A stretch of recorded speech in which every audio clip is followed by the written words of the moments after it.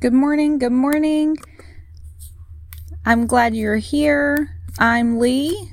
Welcome to Go Ahead, Make My Tuesday. If you're new, we are currently on a journey to reclaiming our mindset. Today, we're going to discuss language. We've previously talked about self-talk and how important it is to be aware of that negative self-talk and how to correct it. But another way we use language that can negatively affect ourselves and others is label-first language versus person-first language. So label-first language involves using an adjective or a label to describe a person's characteristic or condition before we even mention the person themselves. This can sometimes emphasize the characteristic or condition over the individual. It is important to note that not all label-first language is considered negative, but typically speaking, it's perceived as stereotypical or reduces a person's identity to a single trait, like saying the disabled person. Person-first language is the exact opposite. It emphasizes the person before the characteristic or condition, acknowledging the person's humanity and identity beyond that particular aspect. It is often considered more respectful and person-centered as it focuses on the individual rather than defining them solely on a characteristic. So instead it would be a person with a disability. Person-first language is a communication approach that emphasizes a person's humanity and individuality before mentioning any disabilities, conditions, or other defining characteristics. For example, saying a person with autism instead of an autistic person is an example of person-first language. The idea behind person-first language is to prioritize the person's identity and avoid reducing them to a single label or characteristic. There are several reasons why person-first language is considered better and more respectful. It promotes respect and dignity by recognizing the inherent worth and dignity of each individual. It puts the person before any label or condition, emphasizing that they are a whole person with unique qualities beyond their characteristics.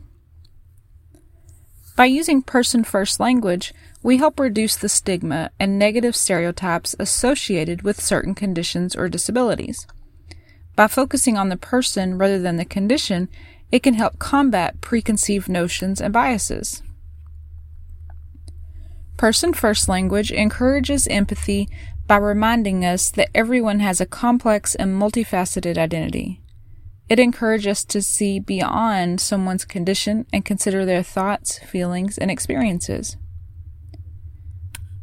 Person-first language contributes to a more inclusive society by emphasizing that individuals with disabilities or conditions are just as valuable members of the community as the others. It helps create an environment where everyone is treated with fairness and respect.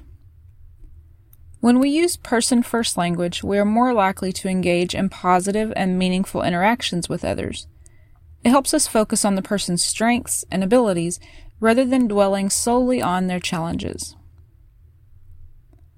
The shift towards person-first language reflects changing attitudes towards disabilities and conditions. It acknowledges the evolving understanding that an individual's identity is multidimensional and should not be defined solely by their condition. Don't you want these things when someone's talking about you? Don't you want someone to be respectful and show dignity? Reducing the stigma and encouraging empathy towards you? Don't you want someone to talk about you that causes you to feel included in society and in your group or your community? Don't you want those more positive and meaningful interactions? Of course we do. We all want those things. But what we're doing in our own head and our own self-talk is putting our label first. I've heard so many people say, well, I'm depressed. I can't do that. But really, you're living with depression, that doesn't mean you can't do A, B, or C. Might it be a little bit harder? Absolutely. Definitely not discrediting that. But just because you have a diagnosis of depression doesn't mean you can't do whatever the thing is you're wanting to do. My favorite example is when a friend of mine was diagnosed with cancer. She didn't go around saying, "I am cancer." She may have shared in an appropriate context that she has or was living with cancer, but it didn't define her whole existence. You may be living with bipolar disorder, but you shouldn't be introducing yourself as, "I'm bipolar."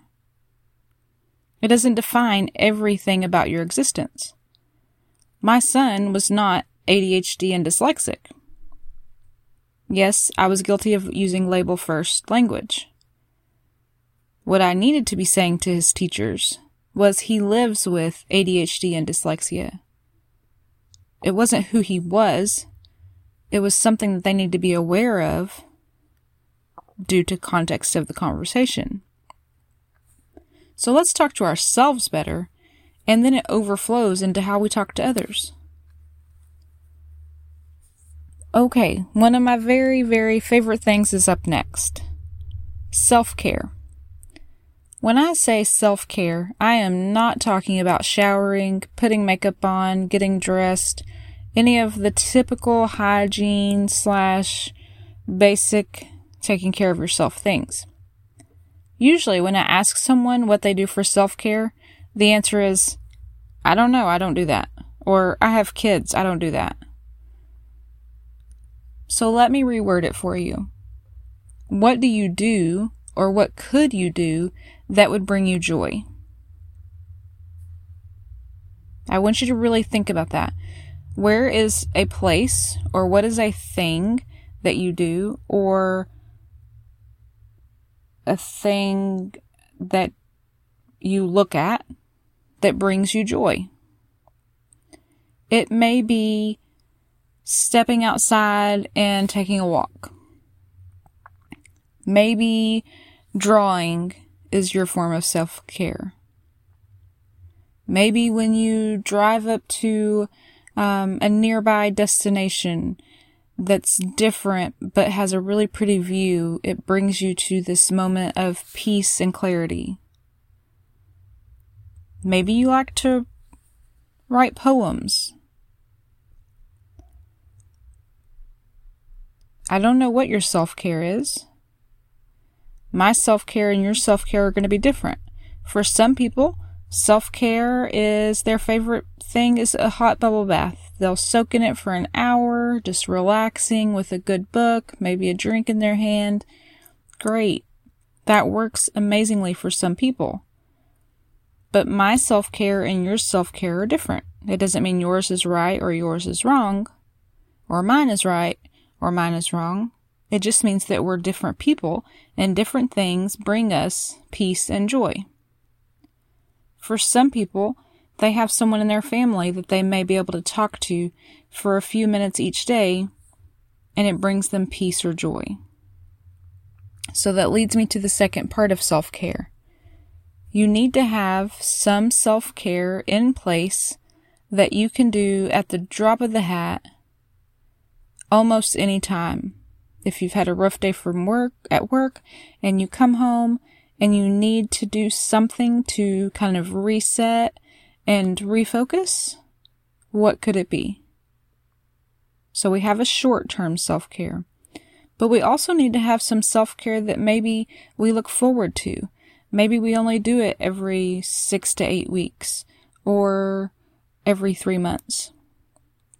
I personally, getting my nails done is a luxury for sure. I don't have to have it, but I find my mind just kind of clears out and refocuses in that hour I spend every 4 to 5 weeks getting my nails done. So what is it for you? That's my challenge this week. For you to really sit down and look at What things could bring you peace and joy if you're not already doing them? If you're already doing them, then great. What are they? But 9 times out of 10, we think we're doing things that bring us peace and joy, and it's not really about that. It's because we're trying to keep up a certain appearance or a certain expectation. Self-care has to really, truly be all for you. And moms out there or adults that are taking care of their parents, whoever, it is not selfish of you to have self-care. In fact, it's actually proven that self-care helps us take care of others better. It's kind of like when your kids were little, or maybe you still have kids that are little, and people told you, oh, you have to take time for yourself or you're not going to be able to take care of the kids. Like you're going to get burnt out, you're going to be frustrated. It's the same concept. We just didn't call it self-care then. Self-care is taking care of yourself, refueling yourself before you get to E so that you can continue to take care of other people, whether it be jobs or loved ones or volunteer work, whatever it is you do, you have to be fully functioning to be able to help those others. So we have to take care of ourselves before we get to E. While we're talking about being on E, I want you to think about how effective a car is when the gas light is on E. Anybody that knows me knows that it's funny I use this analogy because I am terrible about waiting until the last minute to get gas in my car. But think about that scenario for a second. If I wait too late, I now run out of gas. That little bit of time before I completely run out, the car is extremely slow and it's puttering and it's not very beneficial. Now it's on E, and the only way to move it is for somebody to actually push it after I put it in neutral. So now think about yourself in that manner. Before you get to E, you start to slow down, you start puttering. Maybe your slow down and puttering is being angry or emotional. I don't know what your almost E looks like. If you don't know what yours looks like, you need to really pay attention to how you start to change with your mindset and your body language, your demeanor, everything, right before you get to E. And then once you're on E, how helpful are you? How useful are you to your loved ones, to your employer, to your organizations that you are passionate about? We're not very effective in that moment because now we're in neutral and we're just coasting along, just doing the bare minimum, right? And sometimes not even that. So we want to keep ourselves from getting on E. We have to start taking some self-care time. Again, if someone tells you this is selfish, it is not. It is the most selfless thing you can do. Take care of yourself so that you can take care of other people. Alright, that's my challenge this week. I want to know what your self-care is, and I want to know if you took part in it. So hopefully you have followed us on Facebook, or you have found us online at timewell-spent.com. Hopefully you'll find time to join the Facebook group, and you can answer some questions this week throughout about self-care and how you're managing your self-care, what your self-care looks like. Don't forget to like, follow, and subscribe. Share with your friends. I'm so glad you're here. Next week, we're going to look at cognitive distortions and how we can break that cycle of thinking. In the meantime, don't forget, self-care is the best care. So make sure you're participating in your self-care.